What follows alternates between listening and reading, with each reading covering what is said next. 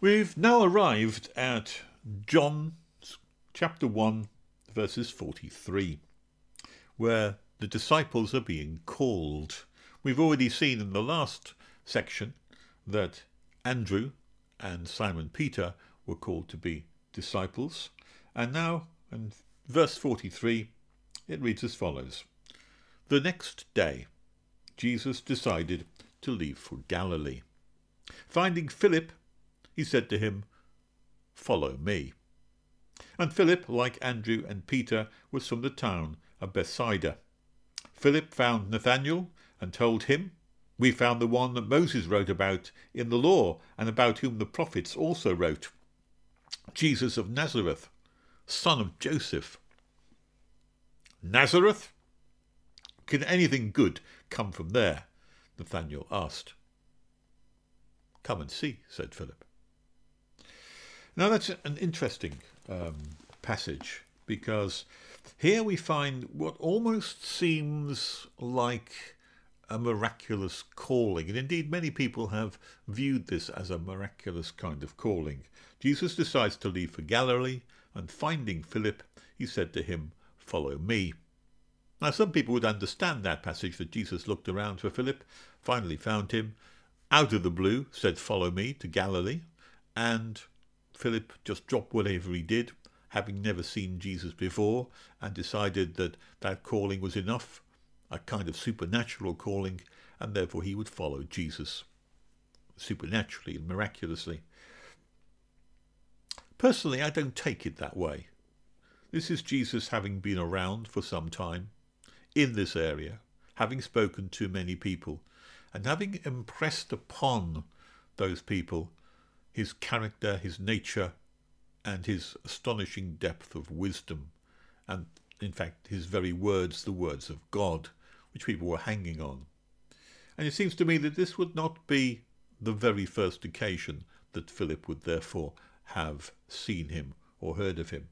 It's quite possible that Philip was with Andrew, with John the Baptist as well.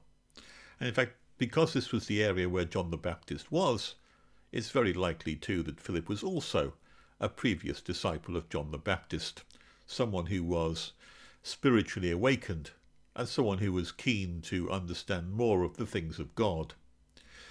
I suspected he'd heard Jesus talking. I suspected he'd heard other people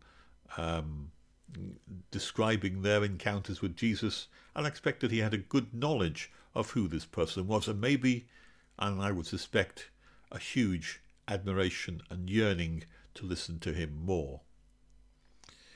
Maybe he'd spoken to him already. So I think this is the kind of setup which is much more likely.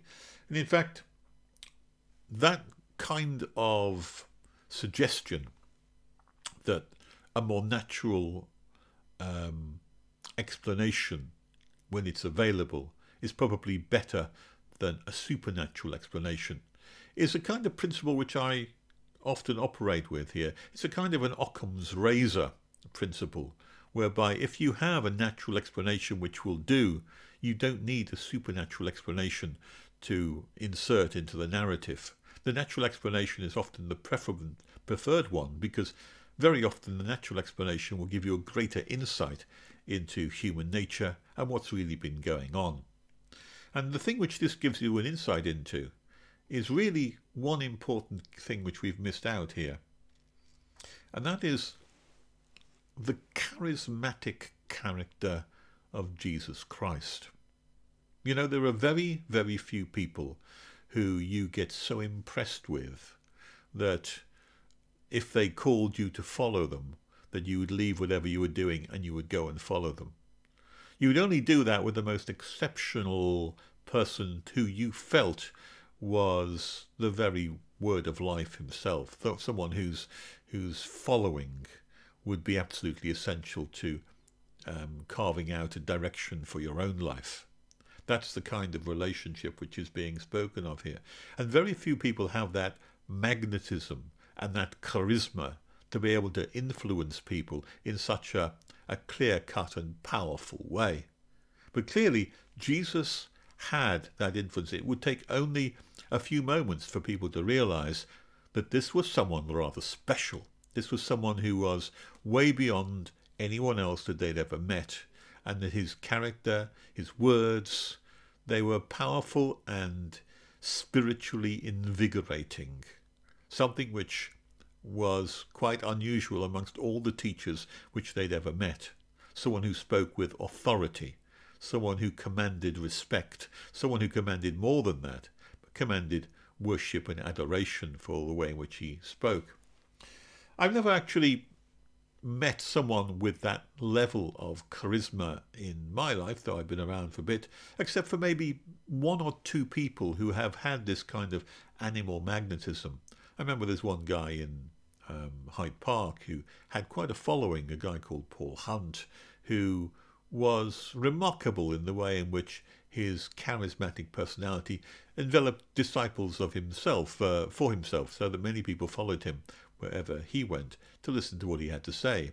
And he would spend a lot of time talking around old books or Nietzsche or the Greek philosophers and bringing those to life and pointing out life lessons for them. Nothing, of course, on the same level here as Jesus Christ, who would have been 1,000 times more commanding. But nevertheless, having a small insight into that gives me a much powerful insight into how it can be that Jesus can just say to Philip, "Follow me," and he gets up and he goes. Philip, like Andrew and Peter, was from the town of Bethsaida, and Philip found Nathanael. Now, clearly, this is a friend of Philip's who no doubt they'd had spiritual conversations, and already Philip knows that Nathanael is someone who is keenly spiritual, looking for a closer relationship with God. These are godly people, spiritual people who have conversations about that, and they know for certain that if you were to meet this guy, Jesus, you would be overwhelmed by him and what he says. So, Philip finds Nathanael, not out of the blue, but because he knows him as a close friend, and tells him, "We found the one that Moses wrote about in the law, and about whom the prophets also wrote, Jesus of Nazareth, son of Joseph." In other words, they're identifying him as a real live person walking around as someone who has been spoken about 1,000 years ago by Moses and by the prophets as well. Now, this is an astonishing identification to say that the person that we are expecting is in this bodily form of Jesus. He must have been such an impressively powerful figure to be able to make people think that that was so of him. The words he spoke, the wisdom that came from him, the words of God that came out of his mouth must have been intensely impressive and commanding, and more than anything else that anyone had ever heard. You cannot just think that of any person. There has to be someone of remarkable stature and note and authority. And he actually names him. He names him as Jesus of Nazareth, which is a town up north, the son of Joseph. Nazareth? Can anything good come from there? Now here's Nathanael demonstrating his knowledge of the scriptures, because he knows that the Bible does not declare that Nazareth is the place where the Messiah will come from.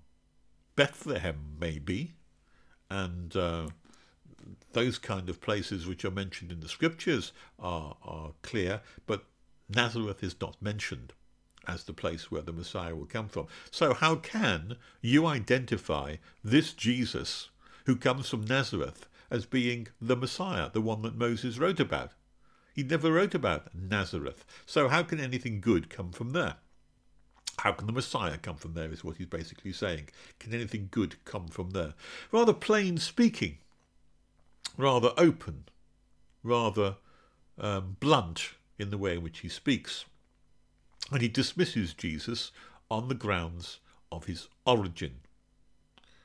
Philip has a very wise reply, which is not to try to argue the case, well, you know, Nazareth isn't that bad. Rather, he simply says, "Come and see." Now, the implication for that is, if you see the person of Jesus, you can make your own mind up, and you will be impressed no matter where he comes from. You will be astonished by what he says. I have no doubt, basically, Nathanael is saying that, when Philip is saying, I have no doubt that if you meet him, you will change your mind. That's the implication of that. Come and see. And when Jesus saw Nathanael, so he did come and see, and he followed Philip, and Philip introduced him. And when Jesus saw Nathanael approaching, this is approaching. So the implication here is that they've not had a chance to speak. They've only see each other in a distance. Because they're approaching, they're some way off. Because they're some way off, there's no conversation taken place yet. All right? So what we have then is, here is a true Israelite in whom there is nothing false. Now that's an interesting observation. Jesus sizing somebody up straight away. And it has that power. Whether that's done supernaturally or whether there is some other indication which we're not told of here. But as soon as Nathanael approaches, here Jesus makes his assessment of the man. And the assessment is in accordance with exactly what we've seen so far, isn't it? Because Nathanael was outspoken, clear-cut, told the truth, said what he thought, didn't hide his ideas or thoughts with subtleties and innuendos and those kind of things. No, he spoke out. Can anything good come from there? Don't believe it, is basically what I'm saying. I speak as I find. So Jesus said, here's a true Israelite in whom there is nothing false. By that he means, this is not the kind of person who says one thing and does another, or who says something to your face and says something else behind your back. No, here's a man who's blunt and outspoken and says what he thinks. And that's what he means by nothing false. It may well be that Jesus had some knowledge of Nathanael. It may be that Philip had actually said, I'm going to bring Nathanael to see you. You'll find him good and proper. He's a person who is worth speaking to. And Jesus said, bring him along.